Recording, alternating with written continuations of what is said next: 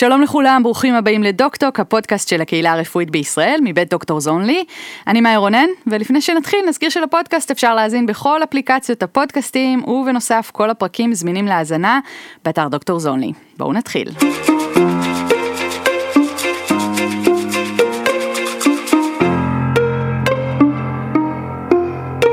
שלום דוקטור אורי שוורצמן. שלום לך. הולך להיות לנו היום פרק שהוא שונה לעומת פרקים אחרים כאן בפודקאסט שלנו, כי אנחנו הולכים לעסוק בנושאים שאני חושבת שברפואה המערבית פחות עוסקים באופן יחסי, בין אם זה, תספר לנו אחר כך על רפואה באפריקה ובברזיל ועל החוויות שלך ועל העבודה שלך שם, ובין אם רפואה עם חומרים משני תודעה, ובכלל כל הניסיון שלך כפסיכיאטר, שגם עושה הרבה רפואה אחרת בכפרים באפריקה, ואני מגיעה לרעיון הזה עם מצד אחד התנגדות אולי לחלק מהדברים, ומצד שני סקרנות, ושניהם בעצם נובעים מזה שאין לי ידע. כלומר, אני ברורה לחלוטין, ואני אומרת את זה כי אני חושבת שאני משקפת פה אולי גם תחושות של המאזינים שלנו. אלה שלחצו עכשיו על הפליי, לשיחה איתך, מה אני הולך לשמוע? הוא הולך לעצבן אותי? מה אני הולך לחשוב על השיחה הזאת? אני מקווה שאני אצליח לעצבן. אז אני בעיקר מאוד מאוד סקרנית. ואנחנו ככה ננסה כמה שנוכל בשיחה החופשית שלנו. תספר לי קצת על עצמך, אם עכשיו הייתי שואלת אותך, מי זה דוקטור אורי שוורצמן? רופא, פסיכיאטר, מאוהב באפריקה, והוא מקווה שהוא נשאר בתוכו, באותה התלהבות שהייתה לו בדיוק בשלב שלך, רגע לפני התחלת הסטאז'. איך שומרים על ההתלהבות הזאת? קמים כל בוקר ונזכרים באמת שזאת פריבילגיה גדולה להיות רופא. שזה באמת מתנה שהחברה נותנת לך את הזכות לטפל באחרים, ומנסים כל הזמן להיות פתוחים, לא לזכור את עצמך, לא להיכנס לתוך איזה תמות, תפיסות, אידיאולוגיות נוקשות, לתת לך לעולם הרפואי ולעולם האנתרופולוגי ולתרבויות אחרות להפתיע אותך. מה משך אותך בעצם להגיע לתרבות אחרת ולאפריקה בפרט? אני חושב שהייתי בשלב, ושוב אם מותר לי להשתמש בך בנושא הזה, הייתי בדיוק בשלב שלך, זאת אומרת כמעט בשלב שלך, סיימת אז את הסטאז', יש לנו איזה רגע שבו אנחנו מאמינים שאנחנו יכולים לשנות את העולם, ממש. וחשבתי שאני, כיוון שאפריקה נראתה בפנטזיה כיבשת האומללה ביותר, חשבתי שאני אסע לאיזה חודשיים ליבשת אפריקה, אני אתקן את היבשת ואני אחזור, ואני אוכל לעשות התמחות רצינית כמו בן אדם רציני. אז נסעתי בקרייט, הגעתי לגאנה, אתם יודעים לספר, אני הגעתי למחוז של יערות הגשם, הגעתי לארכי בישוף של טקורדי, של יערות הגשם, והאיש הקתולי הטוב הזה כבר היה עיוור, הוא מישש לי את הפנים, והוא אמר לי, אתה אדם טוב, אני אשלח אותך לבית חולים הכי גרוע שיש. ואז הגעתי לבית חולים שנקרא סנקגווה, כמו בסיפורים הישנים, בתוך יערות הגשם, בלי חשמל, בלי מים זורמים. הייתי אמור שיחנוך אותי רופא גנאי, אבל הוא מאוד שמח שהגיע פראייר חדש, הוא נעלם ממשפחתו באיזה לילה, וככה נשארתי שנה שם בתור הרופא היחיד, ועשיתי הכל. פחדת כשהגעת?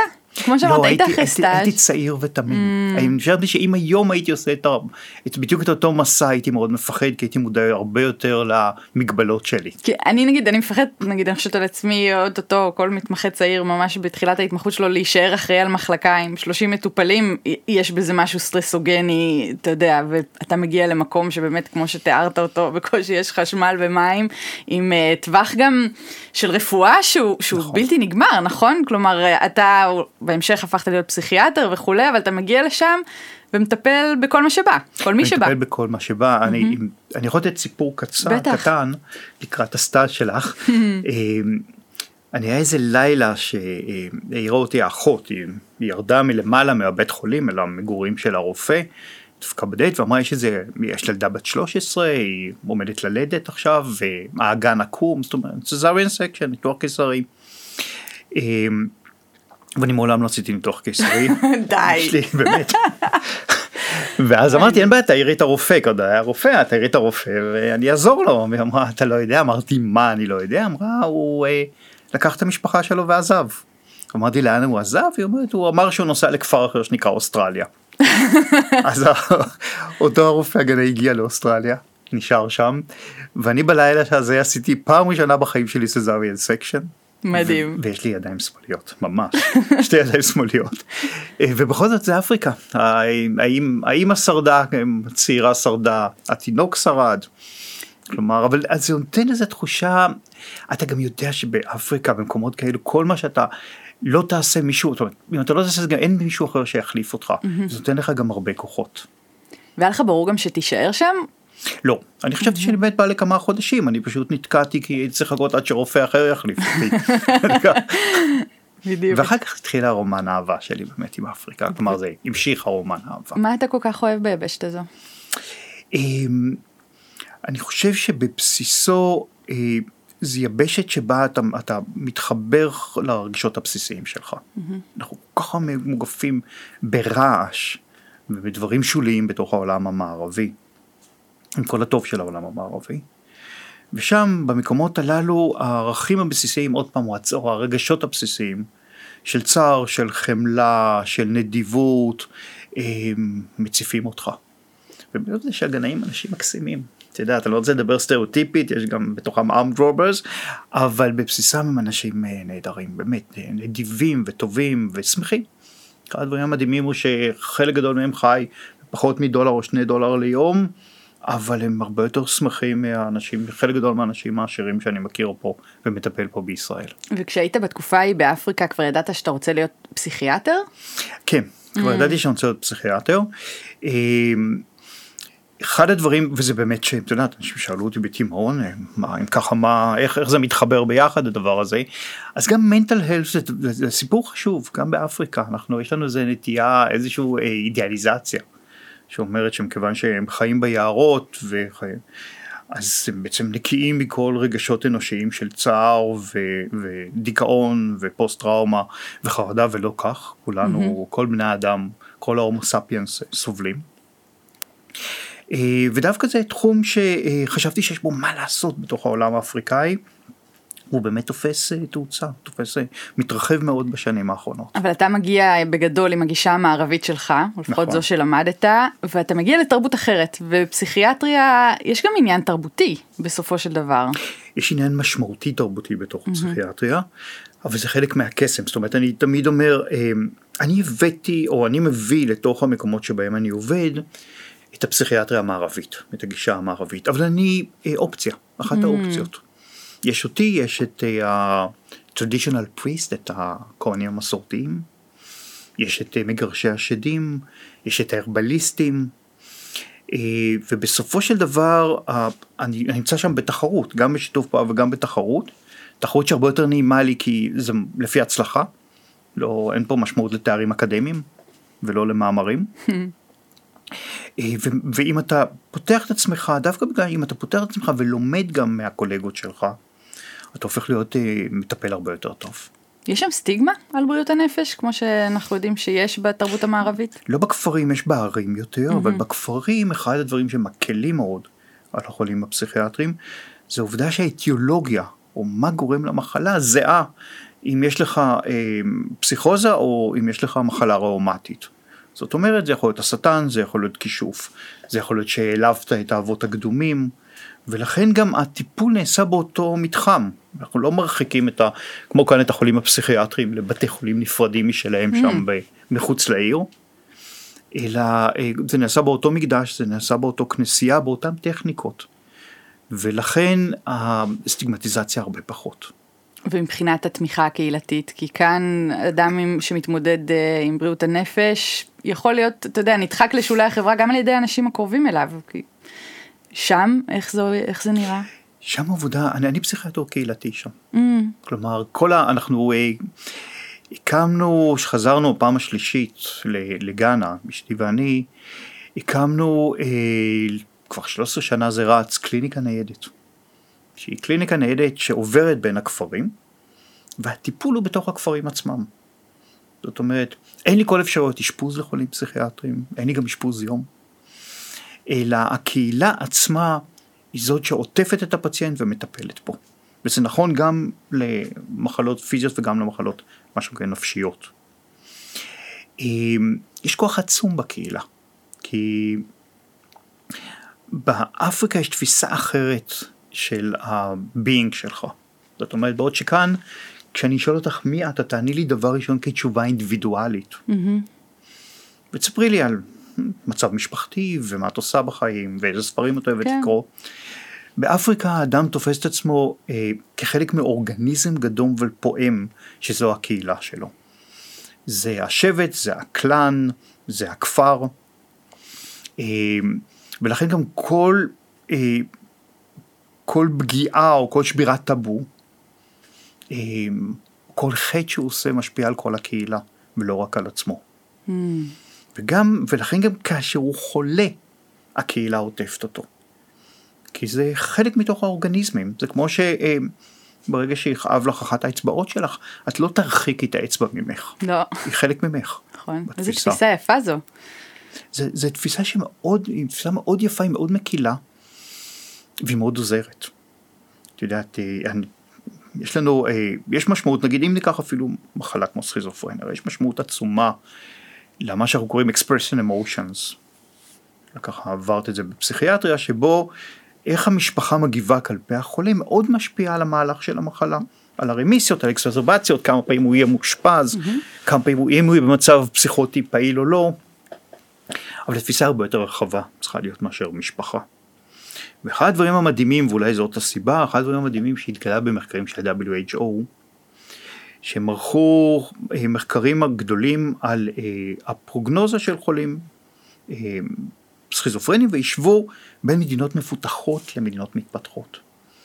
והתשובה המדהימה הייתה שהחולים במדינות המתפתחות, או מדינות העולם השלישי העניות, הפרוגנוזה שלהם הרבה יותר טובה.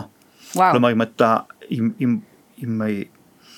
אם אתה בעל סכיזופרניה, זאת אומרת, אם אתה חולה בסכיזופרניה, עדיף לך להיוולד בתוך כפר, בתוך איזה בקתה, בכפר ניגרי, מאשר להיוולד שתי אצבעות ממאונט סיני בניו יורק. וזה לא רק מדובר על תפקוד, כי תפקוד אתה יכול להגיד, אוקיי, זה עניין כמובן, הרבה יותר קשה לתפקד בתור מתכנת מאשר לעבוד בשדה של הקסאבה או של מטעי האננס. אנחנו מדברים על משהו אחר, אנחנו מדברים שמבחינת לדוגמה, כמה זמן אתה בתוך מצב פסיכוטי? מה היכולת התפקודית הבסיסית שלך? כמה זמן אתה נקי מהפרעות בתפיסה או ממחשבות שווא? והתשובה הברורה היא, בהחלט, המרפאים העממיים עובדים הרבה יותר טוב מאיתנו בסכיזופרניה, אבל מה שיותר משמעותי זה המשמעות כמובן של הקהילה. אני אולי אגיד אבל משהו שיעצבן אותך, אולי זה פשוט כישלון של הרפואה המערבית, שבפסיכיאטריה לא הצליח להתקדם כמו כל הדיסציפלינות האחרות, שאנחנו ממש נמצאים כל הזמן בפיתוחים. בפסיכיאטריה אנחנו לא שם, אנחנו הרבה מאחור אם אתה משווה את צירי ההתקדמות. אז אני לא עושה, לא אבלואציה, את יודעת, לא די אבלואציה ולא אידיאליזציה לפסיכיאטריה המערבית. אני חושב שיש לנו כלים טובים בפסיכיאטריה המערבית, גם החולים העולם המפותח, בכל זאת, כן זה עוזר להם, בהחלט גם החולים בסכיזופרניה. אבל לא כמו אפריקה, אבל לא כמו אפריקה, ויש לנו בהחלט קוצר, זאת אומרת קוצר יד, אני חושב שהפסיכיאטריה היום בנקודה מסוימת היא נמצאת בנקודה של משבר, ומכאן יכול לבוא רק התחדשות. עכשיו זה נכון לגבי פסיכיאטריה, אבל זה גם הרבה נכון לגבי הרפואה המערבית כולה, זאת אומרת, גם כשאני משווה את הרפואה המערבית מול הרפואה האפריקאית או כללית, בכל התחומים, אנחנו במערב אנחנו הרבה יותר טובים במצבים אקוטיים. אנחנו הרבה יותר מטפלים יפה באפנדיציטיס, ואנחנו הרבה יותר מטפלים יפה בעיבוד דם. אבל כשמדברים על מחלות כרוניות, יש לנו הרבה קוצר יד. זאת אומרת, האם באמת אנחנו מרפאים רומטיד ארתריטיס? האם אנחנו מרפאים אי ספיקת לב? האם אנחנו מרפאים אי ספיקת לב כבד? לא.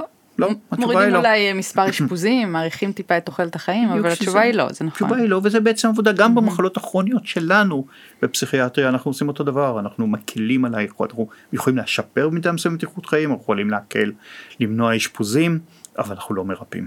זה עדיין מעניין אותך לטפל באנשים כמוני שגרים בתל אביב? כן, כן. אני חושב שכל אדם הוא עולם שלם, כלומר, הכישלון המקצועי היחידי שאני חושב בחיים שלי, ואני תיקנתי אותו, זה היה, אני עבדתי הרבה בהפרעות אכילה, בתוך ההתמחות שלי. ונסעתי אז שוב פעם עם אשתי, ואצלנו עבדנו בבית חולים מיסיונרי כמה שנים, בילדה. וכשחזרתי לא הייתי יכול לחזור לתחום.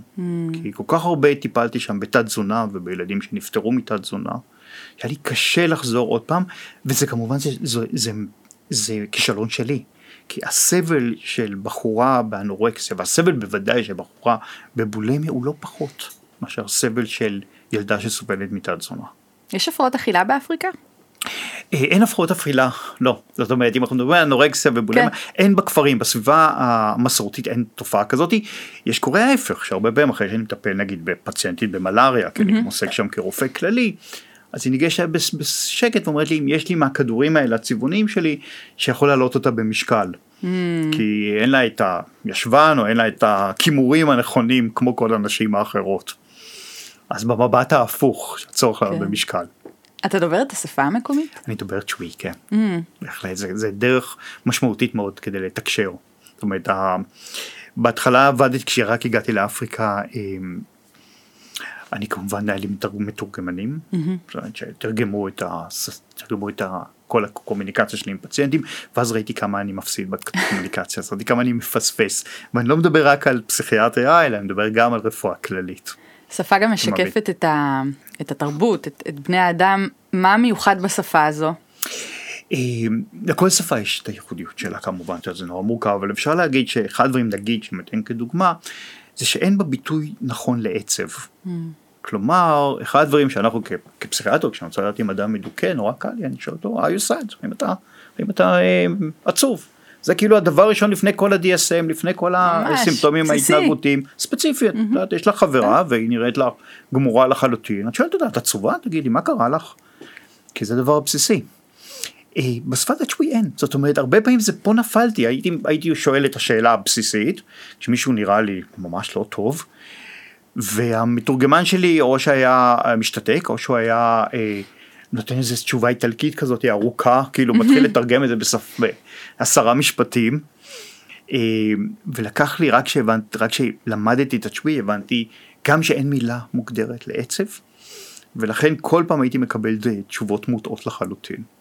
אבל זה לא רק, עצם העובדה שאין מילה מוגדרת לעצב, זה גם כמובן אומר לנו משהו על תפיסת הדיכאון. כלומר, הדיכאון הוא לא מבוטא ורבלית רגשית, אלא מבוטא הרבה יותר התנהגותית. וגם סומטית באפריקה? וגם סומטית, זאת אומרת, התנהגותית וסומטית, בהחלט. התרבויות, בכלל שהן התרבויות, שאנחנו קוראים להן תרבויות בארצות developing countries, שם הביטויים הרגשיים הם הרבה מאוד סומטיים. ולכל תרבות יש דברים ספציפיים משלה, באיזה איברים היא תבטא את המצוקה הזאת.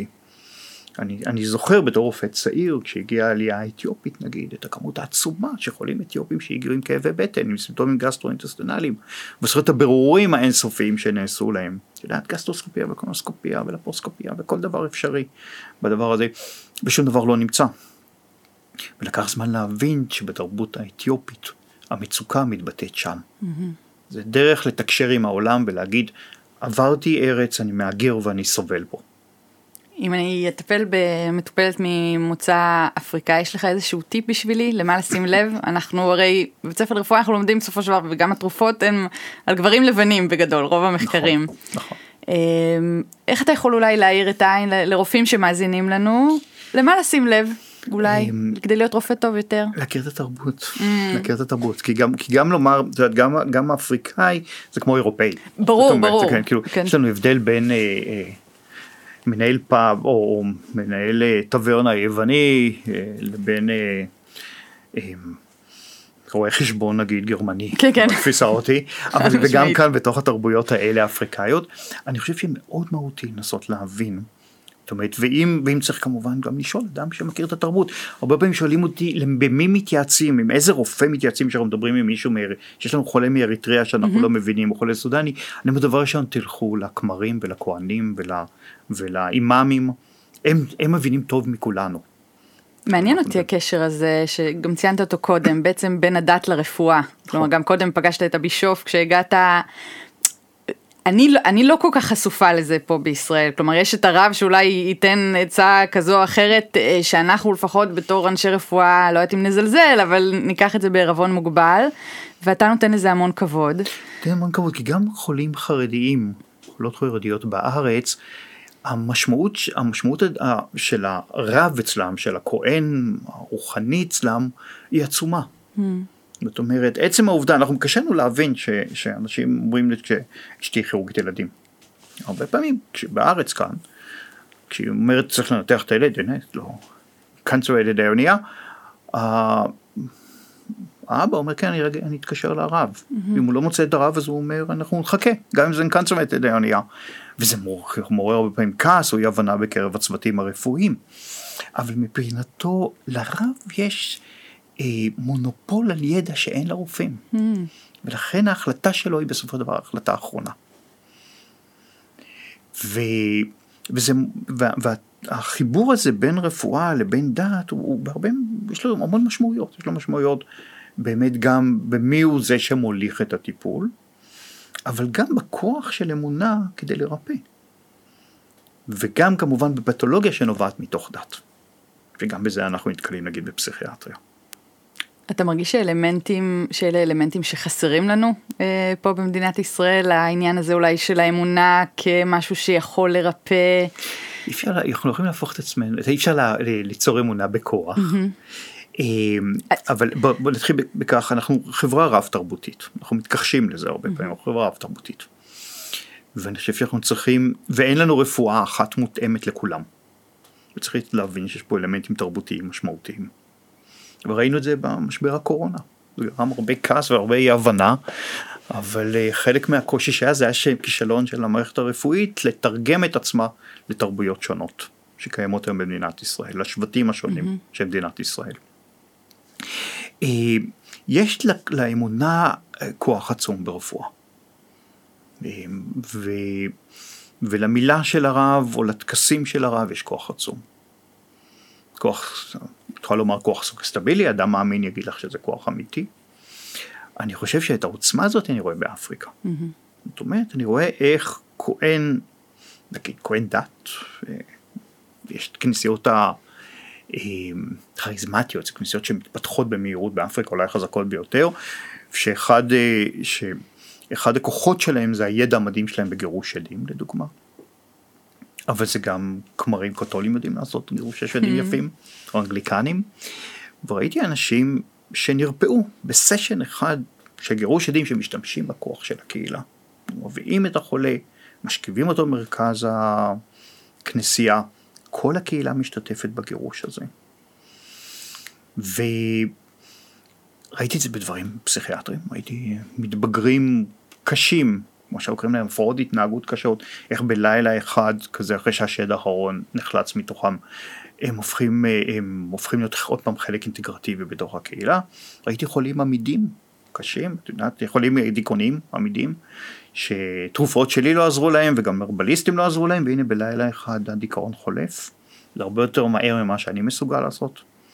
לא, תוך כדי שאתה מתאר את זה, אני מרגישה את השד הפנימי שבי מלא התנגדות, כאילו, אם הייתי צריכה לדמיין אותו, הוא בא לתקוף אותך, כלומר, מה זאת אומרת בסשן אחד, אנשים עם דיכאון עמיד, שפה אנחנו באמת, לפעמים עובדי עצות, ואפילו טיפול בנזעי חשמל לא עוזר. נכון, נכון. זה הכוח שיש לנו, כלומר, הכוח הזה שבחיבור הזה, בין המרכיב נקרא זה הרוחני, המרכיב הסוגסטבילי בשפה אחרת, המרכיב הנפשי, לבין הביטויים גם הביטויים ההתנהגותיים וגם הביטויים הגופניים, כי ראיתי גם איך אנשים חולים ראומטיים, יש סיפור מדהים במצב שלהם אחרי שהשד האחרון נחלץ מתוכם, ראיתי איך חולים עם כאבים כרוניים, זה נחלץ מתוכם השד, והנה הם לא זקוקים יותר למשככי כאבים. מדהים. קראתי בראיון איתך בארץ לפני מספר שנים, סיפרת על התקופה שבה הבת שלך חלתה במלאריה, כשהייתם באפריקה, וגם שם האמונה שלך באבות הקדומים, אתה יכול לשתף אותנו? מראל. כן, היינו אז, זו התקופה נדעה גדולה שלי, היינו בבית חולים סנט ג'ון אוף גוד, בית חולים מיסיונרי ביערות הגשם גם. לקחנו את הבת שנה, זה היה די מטורף, אני חושב על זה, תקשה, ככה ילדה בת שנה, ואז זה לא היום, זאת אומרת, אי אפשר לחלץ משם, והיא חלתה, למרות שהיא קיבלה את הלריים, היא קיבלה חטפה מלריה קשה, והיה, לא יודע, זאת אומרת, היה ממש רגעים של חרדה, באמת, הייתה כבר מעורפלת, חום מאוד גבוה 41 מעלות, לא אכלה, שהייתה לא אכלה, אבל הייתה מלריה, ומלריה אני מכבד אותה, עד היום כמעט מאות אלפי ילדים מתים עם מלריה כל שנה, במחלה הזאת, ואצלנו מחלקה ראינו, פעמים 3, 4, 5 ילדים מתים עם מלריה בלילה, זה לא קל לראות את זה, וגם לא היה חשמל בבית חולים, וגם לא היה, באותו זמן לא היה, כיוון שהכל נפל, גם לא היה לנו אפילו מים, היה לנו מחסור במים בבית חולים. ואז זה היה הרגע, כן, שבו פניתי אל אמי. זאת אומרת, זה האמונה באנססטור, אתה נספג לתוך זה. אמרתי לה, זה הנכדה שלך. כאילו, צריך, וזה עבד. כן, מצאנו, בחדר ניתוח מצאנו דלי ענק של מים, כד מים עצום, שיכולים להטביל אותה ולהוריד את החום. אני לא זוכר, נתנו את הכלורוקווין, הייתה תקופה. והיום היא בעצמה סטודנטית לרפואה, נכון? והיום סטודנטית לרפואה, כן. הלכה בעקבות ההורים? לא הייתה לה ברירה, נכון, זה סיפור, נכון להיות סטודנט לרפואה, זה סיפור הצלחה, אני יודע. כן. אתה הגעת אלינו גם לכבוד ספרך החדש שיצא לאור, עד שהנשמה תצוף, וזה מוביל אותנו גם אולי לחלק השני של השיחה, בכל מה שקשור לטיפול בחומרים משני תודעה. אז קודם כל, תספר לנו קצת על הספר. זה רומן על נערה ישראלית, נועה, כמו רבות אחרות, יצאה לטיול הגדול שלה בדרום אמריקה, והיא מוחזרת משם במצב דיסוציאטיבי קשה, מנותקת, לא מגיבה לסביבה, לא מדברת, מגיבה אוטומטית בלבד, ומתמחה צעירה בפסיכיאטריה, דוקטור שקד, לוקחת את זה כמשימה עמוקה, כדי לחלץ אותה, כדי לנסות להבין מה קרה שם. כולם אומרים לה, כולם מכוונים אותה ואומרים לה, חפשי את הטראומה שגרמה לכך. ומנסה את הדברים הבסיסיים שאנחנו יודעים, היא נותנת לה טיפול אנטי-פסיכוטי ואנטי-דיפרסנטי, והיא נותנת לה, ומנסה לתקשר אותה דרך כל מיני צורות פסיכותרפויטיות, והכל נכשל. ואז היא הולכת לטיפול ניסיוני, בחומר מרחיב תודעה, פסיכואקטיבי שנקרא איבוגה, כדי לנסות להבין מה קרה לה, כי אותה נועה שעתה שם במושבה של מצורעים, בלפרוסוריום, בברזיל. והיא נמצאה שם, לפני שחילצו אותה, היא נמצאה בין החזירים, בחזירייה של בית החולים, חיה אבל מנותקת. ודרך הטיפול באיבוגה לאט לאט נפתח הסיפור. מה זה איבוגה? מה זה איבוגה? חיכיתי. נכון, בסבלנות. הייתי סבלנית. היית מדהים. איבוגה הוא שיח שגדל במערב ובמרכז אפריקה. הוא מוכר לשבטים האפריקאים, זה התחיל בפיג'ימס של מרכז אפריקה ומשם לשבטים אחרים. בגבון, בגמביה, בקמרון, בגאנה, הצמח הזה חדר. הוא צמח פסיכדלי, הוא צמח שמכניס אותך למצב dream-like, מצב חלומי, מצב מנותק, ובמהלכו אתה גם עובר חוויות הלוצינוגניות, אתה רואה חזיונות, אבל גם באותו זמן אחד הדברים המדהימים בצמח הזה שעוברים איתך הרבה מאוד זיכרונות מתוך החיים שלך, מהילדות שלך, מהנערות שלך, טראומות שעברת. יש כאלה שטוענים שהם גם זכו לראות את הלידה שלהם, אני לא, אף פעם לא, עם הצמח הזה, אבל הוא צמח פוטנטי מאוד, בעל עוצמה. ובשבטים הוא משתמשים בו לצרכים טיפוליים, נותנים אותו במקדש, או בשבט הבריטי, נותנים אותו במקדש, והכהן מעביר אותך בסשן שלוקח יום ויומיים, 24 שעות, 48 שעות, הוא מעביר אותך את כל התהליך עד שהוא מצליח לרפא אותך.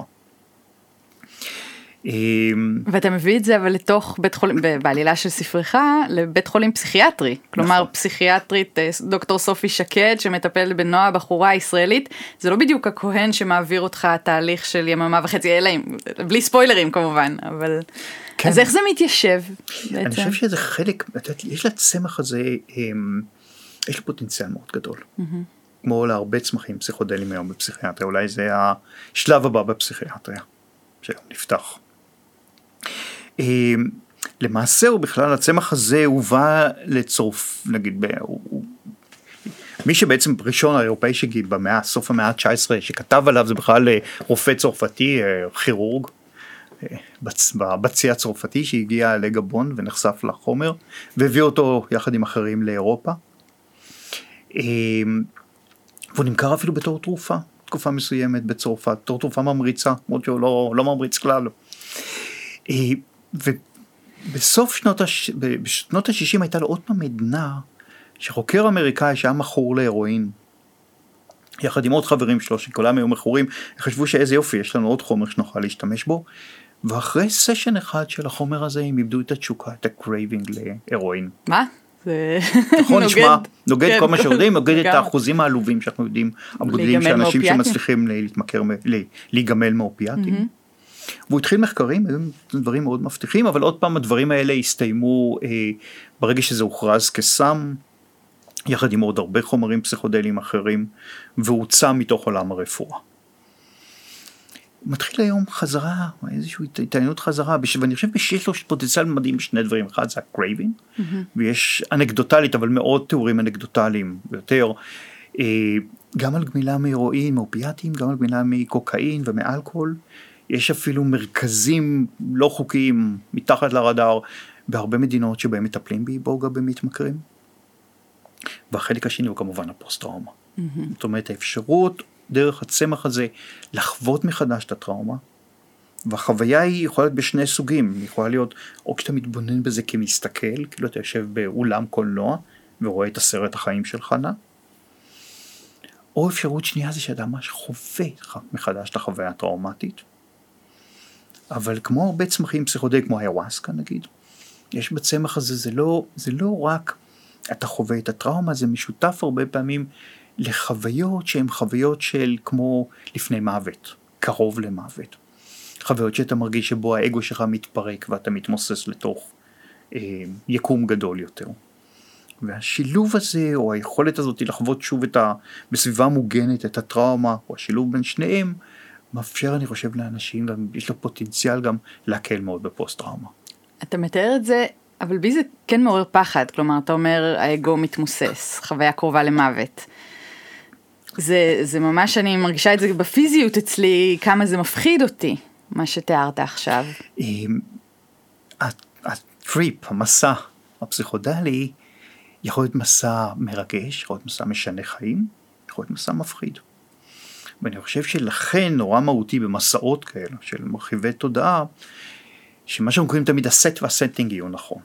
זאת אומרת, הסט זה, אתה מגיע מכוונות טובות לתוך, ואתה יציב גם בתור אדם, והסטינג זה שיש מישהו שדואג לך, יש סביבה שמגינה עליך בזמן המסע, ומה שמאוד חשוב, שיודעת גם לעשות אינטגרציה אחר כך של התהליך. אבל זה חומרים שנותנים לנו מבט אחר על החיים. מבט תפיסה אחרת על היקום. הם אומרים לנו בעצם, זה שאני יושב כאן מולך באולפן, ואני רואה אותך בצורה פיזית כמו שאני רואה אותך, ואני רואה את הסדין הירוק מאחור כמו שאני רואה אותו, זה אופציה אחת לראות את העולם. יש אופציות לגמרי אחרות. תראה, אני לא נוגעת אפילו במריחואנה, אני כל כך מפחדת על המוח שלי, כי אני רוצה אותו. כלומר, אני ראיתי גם בבתי חולים פסיכיאטריים, אנשים שמגיעים עם פסיכוזות, בעקבות שימוש בחומרים, בין אם ג'וינטס, שגרם להתפרצות של הפסיכוזה, ואני מכירה נתון של 10% שיכולים בעקבות מריחואנה בעצם לפתח איזושהי הפרעה פסיכוטית. אז כשאני אומרת אני רוצה בעצם לייצג את כל מי שמביע את ההתנגדות כמו שלי, למה להתעסק עם זה? כשזה כל כך מסוכן, שזה יכול לדפוק אותי, אני אשתמש במילה הכי פשוטה ובסיסית. אני חושב שזה, אני אקח לשני דברים, כבן אדם וכרופא. כן. כבן אדם אנחנו מוגבלים, איבדנו איזו יכולת לחוות את העולם אחרת. זאת אומרת, באפריקה יש לנו יכולות למה שאנחנו קוראים לחוות, ואני רואה את זה כל הזמן לחוות, אנחנו יכולים לחוות אלוצינציות, שהן אלוצינציות תרבותיות. שיש להם, זאת אומרת, אנחנו יכולים לתפוס את העולם אחרת בחושים שלנו, בדברים מוסכמים, בדברים מוסכמים תרבותיים, והדבר הזה הצטמצם לנו ברגע שהחשיבה המערבית הפכה להיות חשיבה רציונלית ולוגית. וזה גם צמצום, שילמנו מחיר. הרווחנו הרבה דברים בכך שחשיבה הפכה להיות לוגית, כולל את היכולת ליצור מיקרופון, אבל באותו זמן, ברמה החווייתית, הפכנו להיות דלים יותר. אנחנו כבר לא רואים את הקולות, כמו שנכתב בתנ"ך. כבר לא רואים את הקולות, אנחנו לא שומעים את הקולות, לא רואים את החזיונות, וזה כמובן מחיר ששילמנו עליו. ואני חושב שחלק מהעובדה הזאת, אני חושב שמשהו מרגש בחומרים הפסיכודליים, וזה לא שאני מטיף פה לשימוש, כמו שאמרת, גם יש בהם סיכון. אנחנו בדיון. ולא הבאתי שום דבר לפה, אלא זה מאפשר, אני חושב, זה חוויה מטלטלת לאנשים, להבין שיש עוד אופציות לראות את הקיום הזה. שהוא לא הדבר הבסיסי, הברור שבו הם מכירים, שהם נולדו. ברמה הרפואית, בהרבה מקומות, כמו הפסיכיאטריה שדיברנו, אנחנו בדד אנד, כאילו הגענו לקצה, אנחנו לא, אין פריצת דרך גדולה. זאת אומרת, כמו שאת יודעת, בלימודים שלך, זה לא הייתה פריצת דרך מבחינת היעילות של ה-SSRI, היה יותר קל להשתמש, אבל התרופות האנטי-דפרסנטיות שהיום אנחנו נותנים אותן, הן עוזרות רק לחלק מהאנשים, והן לא הרבה יותר יעילות מהאמיטריפטילין של שנות ה-60 שאני עדיין מטפל באפריקה. והאנטי-פסיכוטים, הדור החדש, הוא לא יותר יעיל מהדור הישן של 1950, כלורפרומזין של 1950. ואנחנו מוגבלים בהרבה מאוד מהפציינטים שלנו, מהדיכאוניים, בפוסט-טראומות הקשות, במצבים הדיסוציאטיביים. ויש לנו, אני חושב שהפסיכודלים נותנים לנו עוד פעם אפשרות מחדש, איזה כלי חדש, עכשיו הוא לא כלי חדש, הוא כלי חדש חוזר, נקרא לזה, הוא כלי חוזר, כי בשנות ה-50 וה-60 של המאה הקודמת, נעשו למעלה מ1,000 מחקרים פורסמו על הפסיכודלים השונים, מרחיבי התודעה, שבעיקר נחקרו ה-MDMA, ה-LSD, אבל כל אלה בעצם מחקרים שנשכחו, כי ברגע שהחומרים האלו הוכרזו על ידי רשות הסמים האמריקאית כחומרים לא מותרים, גם המחקרים נעלמו. ומתחיל עכשיו גל חדש של מחקרים בשנים האחרונות. אני לא רץ ואומר לך זה הולך להיות להיט הגדול, כי אנחנו כבר התאכזבנו בפסיכיאטריה מהרבה דברים, לא מעט. אבל יש תוצאות ראשוניות מבטיחות, וזה עוד פעם, זה אותן תוצאות שהיו בעבר. כשאני התמחיתי בפסיכיאטריה, בטקסטבוק שלי, קפלן צאדו, היה רשום שבארצות הברית השתמשו אותם בקטמין, לחולים עם דיכאון עמיד, עם תוצאות טובות, אבל כיוון שזה היה קצר טווח, עזבו ואין טעם להשתמש בזה עכשיו. תראה את הקטמין שהנה נכנס לנו לסל הבריאות עכשיו פתאום. זה אותה קטמין של שנות ה-60 וה-70. והוא בשורה של ממש עכשיו. והוא בשורה של ממש. זאת אומרת, יש לנו בהחלט אפשרות. האם הוא יגרום לכל החולים בדיכאון עמיד להיעלם? לא. האם הוא את כולם עובד על כולם? לא. אבל יש לו בהחלט, זה ארסנל חדש של טיפול תרופתי, של טיפול כימי. ומתחילים היום מחקרים, את יודעת, יש שם נגמר השלב השלישי של המחקר ב-MDMA ופוסט-טראומה, התוצאות יפות. פוסט-טראומה זה תסמונת מסובכת מאוד מבחינתנו.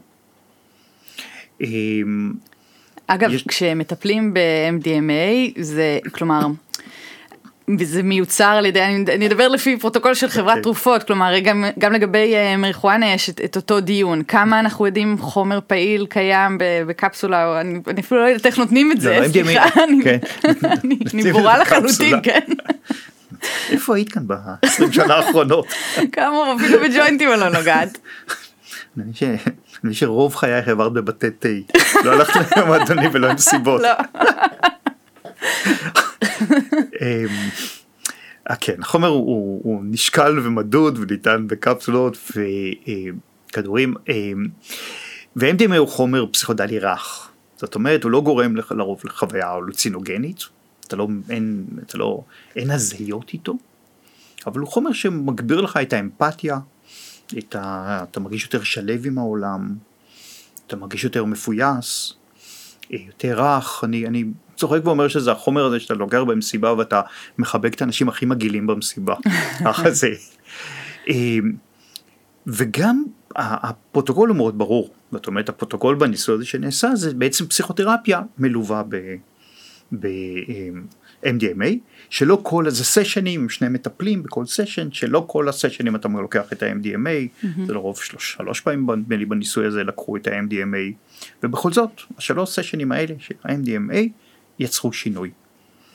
עוד קשה לדעת, אנחנו נדע את זה כשיהיו מחקרים הרבה יותר גדולים ויותר לאורך זמן, במחקר שהסתיים מדברים על 70% הקלה בסימפטומים של PTSD, שכמובן זה דרמטי, זה מהותי. כמעט 70%, 2/3 לעומת שליש מאלו שלא לקחו, שקיבלו את הפלצבו. יש ניסוי שלב 2 שהסתיים עם פסילוסיבין, זה אותו חומר של הפטריה הזאת, פטריות שלוקחים בהולנד, באמסטרדם, בדיכאון עמיד, ועוד פעם תוצאות יפות בשלב 2, אבל זה כמובן שלב 2 בלבד. כלומר, יש משמעות לכך. חלק אולי, זה חלק, את יודעת, אנחנו היום הרי מדברים נגיד באנטי דפרסנטים, חרדתיים, אנחנו מדברים הרבה מאוד על כך שזה לא בעצם, לא התיאוריה שהנוירוטרנסמיטורית של המוליכים עצמיים, זה התיאוריה המוליכה, אלא יותר של נוירופלסידיטי. זאת אומרת שהחומרים האלה מאפשרים לנו ליצור הרבה יותר קישורים סינפטיים, וזה בוודאי עושים החומרים מרחיבי התודעה, שכולם דרך אגב עובדים בצורה משמעותית על הסרוטונין. אין חשש שיעשה מזה אביוס, כמו שקרה עם האופיאטים, שבאו כבשורה אדירה לטיפול בכאב, ואנחנו יודעים מה המשמעויות של זה ומה קרה, באותה מידה עם חומרים מרחיבי תודעה. יש סיכון, יש סיכון, ואני חושב שלכן צריך, זה חייב להיות לעשות, כי אני חושב שאנחנו עוד לא יודעים את הפרוטוקול, וזו התשובה הכי ברורה. זה חייב לעשות עם פרוטוקול מוגדר, זה חייב לעשות כחלק בעיניי, כחלק מתהליך טיפולי, וזה יקומם מאוד הרבה מאוד מהאנשים שעושים את זה כאן בארץ, שהם עושים את זה דרך שמאנים. כי אני חושב שיש לנו גם בעיה בתפיסה השמאנית. כי כשעושים איוואסקה באמזונש, או פיאטה בשבטים במקסיקו, של ההרים, או איבוגה בקמרון ובגמביה ובגינאה, זה חלק מהתרבות. זה חלק שנעוץ בתוך התרבות, זה לא, אף אחד לא לוקח את זה לבכתב, עושה את זה בעצמו, זה כהנים שמעבירים אותך שלבים מסוימים, בהתאם לתפיסה התיאולוגית, ולכך העוצמה של זה. כשאנחנו מתמירים את זה, ומישהו לוקח איוואסקה כאן לצרכים רפואיים, הוא אומר, השמן המערבי נותן לך את זה, הוא שמן מערבי. הידע שלו הוא לא חלק מתוך תרבות מסוימת. ופה אנחנו מפסידים. ולכן אני חושב שאנחנו צריכים לבנות, להבין שלא נוכל לקחת את התרבות איתנו, תרבות לא של האמזונש, שבטי האמזונש, ולא של בוויטיה מגמביה, אלא אנחנו צריכים למצוא איך אנחנו עושים את זה בדרך המערבית שלנו.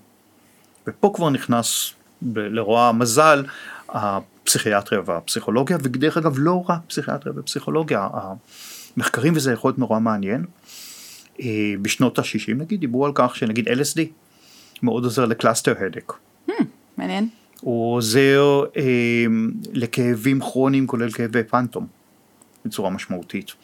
יש מחקרים שמדברים שזה שילוב, שהוא מאוד מקל על החרדה לפני המוות בחולים טרמינליים. סשנים. כלומר, יש להם תפקיד, יכול להיות גם בנוירולוגיה, גם באונקולוגיה, גם במרפאות הכאב. אבל אני שוב אקח אותך, זה לא מסוכן? זה לא מסוכן אם זה נעשה בביקורת. זאת אומרת, חלק מהבעיה, נגיד של טיפול באופיאטים, שהוא לא צומצם לפרוטוקולים ברורים, והוא לא צומצם למקומות מסודרים. כל רופא משפחה יכול לתת את הטרמדול. אני זוכר, אפילו באפריקה, יש לי קליניקה ניידת, ביערות הגשם, פתאום קיבלתי סטוקים עצומים, כי אנחנו עובדים בית חולים מיסיונרי, סטוקים עצומים של טרמדול. היה לי הרבה יותר טרמדול משהיה לי אקמול בתוך הארגזים. וואלה, אוקיי. זאת אומרת, שמה זה האסון. ואני חושב עוד פעם, צריך להיות נורא זהירים, ודווקא אני אומר את זה כמישהו שעובד שרואה הרבה מאוד, נגיד, את העבודה באיבוגה, ושגם התנסיתי הרבה באיבוגה, אני חושב שאנחנו צריכים להיות, לא לעשות איזושהי אידאליזציה. זה לא שאם אני לוקח עכשיו איוואסקה או איבוגה, כל הקונפליקטים של החיים שלי נעלמו. וזהו, ואני גם לא סובל משהו מחלה יותר. אני הגעתי להיות אימורטל, נצחי, יחד עם האיבוגה. אבל כן, אני יכול לראות שיהיה כאן עוד 4-5 שנים, מרפאות, MDMA בתל השומר ובאסף הרופא, ויהיו מרפאות בכל בית חולים או כל מרפאה גדולה, ויהיו מרפאות של פסילוסיבין. זאת אומרת, זה שהיינו מתגנבים שם לאמסטרדם ובולים את הפטריות, כן יהיו את הכדורים. עכשיו, יש לנו גם שאלה, וזאת שאלה על איזה חומרים פעילים אנחנו עובדים, כי חלק מהניסיון שמתבצע בעולם, זה להפיק את זה, לזקק את זה, בצורות שלא יהיה בזה את החומרים ההלוצינטוריים, לדוגמה. אבל השאלה אם אנחנו יכולים בכלל להשיג הקלה בחרדה או בדיכאון ובפוסט-טראומה, בלי החלק ההלוצינטורי. אולי זאת המשמעות העמוקה. דווקא העובדה שבו אני יכול לראות לעבור את שער המוות, ולראות את עצמי אחרי המוות. אם אמיתי או לא, אבל לראות את עצמי אחרי המוות. ואחר כך לחוש שלווה, כי אני יודע שאחרי שאני אעבור את המוות, אני עובר איזה תהליך של התמזגות. לא נעלמתי, אני פשוט עובר תהליך של התמזגות. האם אולי זה מה שמאפשר לי להקל על החרדה ועל הדיכאון, ולא איזשהו חומר אחר בתוכה, חומר טכני בתוכה.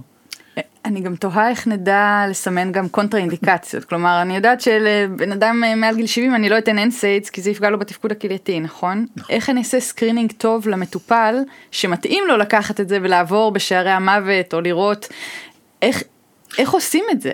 זה סקרינינג, תראי, זה סקרינינג לא פשוט, זאת אומרת, יש חומרים שיותר קל כמו MDMA שהוא יותר רך, יש חומרים כמו איבוגה שהרבה יותר קשה, אותו איבוגה של הספר, אבל יהיה לנו בהחלט אנשים שיהיו excluded, זאת אומרת, אנשים לדוגמה, שיש להם פסיכוזה, אולי אפילו פסיכוזה במשפחה, אנשים עם אביוז, למרות שעוד פעם, בחומרים האלה אין בהם אביוז, זאת אומרת, לא מתמכרים לאיבוגה ולא מתמכרים לאיוואסקה. אנשים שהייתה להם יציבות רגשית משמעותית, כלומר בהחלט, אני רוצה לעשות איזה קריטריונים הרבה יותר מדויקים בתוך הסיפור. מצד שני זה בדיוק אוכלוסייה שאנחנו גם רוצים לטפל בה. זה מה שרציתי להגיד, כי דווקא אותה, סתם מטופלים שמתמודדים עם פוסט טראומה וכן הגיעו בגלל מעגל החיים שלהם ואיכשהו יידרדרו כן לשימוש בחומרים, אז פתאום אתה תפסול אותה, אני תוהה איך זה יראה. אחד הדברים מעניינים במחקרים לפעמים שעולים עכשיו בפוסט טראומה, נגיד ב-MDMA, זה שדווקא פציינטים שפוסט טראומה עם דיסוציאציה, כאלה שמתנתקים, ושמה שקוראים היום קומפלקס PTSD. כמו גיבורת הספר שלך? כמו גיבורת הספר שלי, בדיוק, כמו נועה, גיבורת הספר, דווקא הם הכי הרבה נעזרים. ואז אתה אומר, רגע, אבל זה מפחיד, נכון, לתת למישהו שהוא דיסוציאטיבי, אפילו גם אם הוא לא כמה דיסוציאטיבי, יש לו מצבים יחסים ויוצאים, יש לי פציינטים כאלה, שאני מתחיל איתם סשן, ואני לא יודע אם הם יעמדו על הרגליים כשהם יצאו מהקליניקה, או שאני אצטרך להוציא אותם מתוך המצב הדיסוציאטיבי, דווקא להם לתת את החומרים האלה, ודווקא הם כנראה הכי הרבה נעזרים בטיפול הזה. אני לא ניסיתי כלום, אתה ניסית הכל? לא ניסיתי הכל. אבל יש חומרים שכן, בהחלט. LSD ניסיתי בתקופת הלימודים שלי, פשוט התגריתי באיזשהו מסטרנט או דוקטורנט לכימיה אנורגנית, בחור מקסים שהוא לא יודע, הוא לא יוכל לזקק LSD, אז הוא זיקק LSD, הוא לא ישתמש בזה. הוא היה מנחה שלי, כימיה אנורגנית, אבל כמובן את האיבוג הזה משמעותי, ואני מתחיל ברגע זה כנראה בגאנה לגלות חומר חדש, שאנחנו עוד לא מכירים אותו. כלומר? חומר שעוזר לכהנים מסורתיים, הוא לא נפוץ, הוא מאוד לא שכיח, הוא נמצא אצל קבוצה קטנה מאוד, שעוזר להם לעבור הלוצינציות, כדי לטפל בבני אדם. כמו שהם קוראים לזה, פעם אתה לוקח את זה ואתה מתחיל לשמוע. לילדים שלך, היית נותן להשתמש בחומרים? וואו, שאלה לא הגונה. סליחה. הרבה יותר שמרנים מהילדים אחרים עצמנו. אתה לא חייב לענות. אני יכול להגיד שאם הייתי נותן בעיקר אמצעי, זאת אומרת, guidelines, אם משתמשים, איך משתמשים בחומרים הלוצינוגנים. כי כן, יש בהם כמובן את הסיכון שלהם. אבל אני חושב שהיום, את יודעת, הפוטנציאל שלהם הוא קיים. זה קיים, ואנחנו כבר, הרכבת כבר התחילה לנוע, כבר יצאה מהמסילה, מהתחנה שלה, אין ספק. אני אחזור איתך רגע לאפריקה ולהיות אקטואלית לגבי הקורונה, שם המצב הוא אחר, כי גם דמוגרפית זה שונה מבחינת תוחלת חיים ופיזור סביבתי וכולי. אנחנו יודעים שבתרבות המערבית קורונה גם גרמה באמת לתופעות, לעלייה בשכיחות של דיכאון, של חרדה, ההסתגרות החברתית הזו, אתה תיארת באפריקה את הקהילתיות, פה אצלנו בעצם נענו לכיוון אחר לגמרי של התבודדות בבתים, כפויה או לא כפויה. אני תוהה איך מנקודת מבט של פסיכיאטר ובכלל ברפואה שאתה עושה שם, איך זה נראה שם? אפריקה מוזרה מבחינת הקורונה, כי היא עברה משלבים של בעלה לשלבים של השלמה. א', מחוסר ברירה, זאת אומרת, יש בסך הכל עד עכשיו פחות מ5% מאפריקאים התחסנו, לא כי הם לא רוצים להתחסן, אלא כי אין חיסונים. המדינות המערביות גנבו להם את החיסונים, כולל ישראל, אנחנו יושבים על מאגרים עצומים. זה עוד פעם, אותה חוסר ההוגנות של העולם מתבטאת פעם נוספת. ומצד שני, כלומר, אי אפשר לעשות שם סגרים. ניסו לעשות סגרים, היו תמונות נורא יפות של חיילים ושוטרים שמתעללים באנשים ששברו את הסגר, אבל אי אפשר לעשות סגרים כי אנשים אין להם, חלק עצום, אין להם קופות חיסכון, אין להם פנסיות, אין להם מה לשבור. זאת אומרת, הם יוצאים כל יום לעבודה כדי להביא את הלחם הביתה באותו יום. הם מרוויחים יומית. אם אתה סוגר אנשים שבוע בתוך הבית, הם רעבים ללחם. הילדים רעבים. זאת אומרת, גם השיטה הזאת היא נזנחה. והיתרון הגדול של אפריקה, שזה יבשת צעירה. אנחנו מדברים על 60% מהאוכלוסייה מתחת לגיל 24.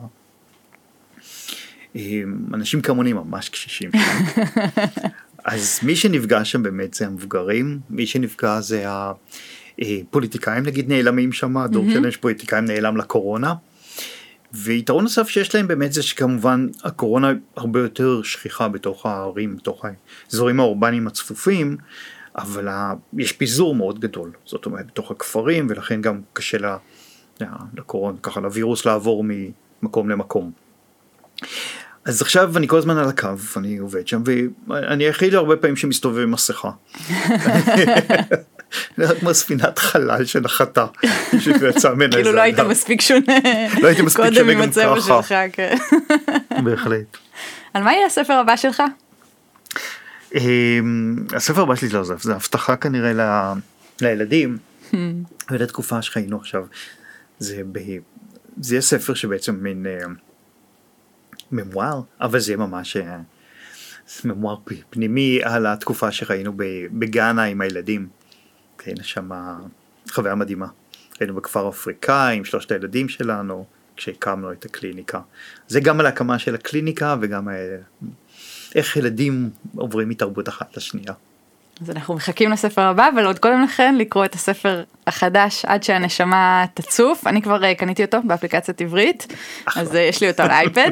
אני עוד לא קראתי אותו, אז ספרי לי את היה. אני אספר לך. ספרי לי הספר הזה. אתה בוודאות יודע לספר סיפורים, זה כן. זה גם, אני תמיד רואה איזשהו קשר בין רפואה לספרות, כלומר, כל מטופל הוא סיפור, זה ברור, וגם הסיפור שאנחנו מספרים כל יום, כל אנמנזה, כל... מרתקת. ממש, נכון. תודה רבה, דוקטור אורי שוורצמן, נהניתי מאוד, בלי שום חומרים, נטו רק אני ואתה. אחלה, תודה לך.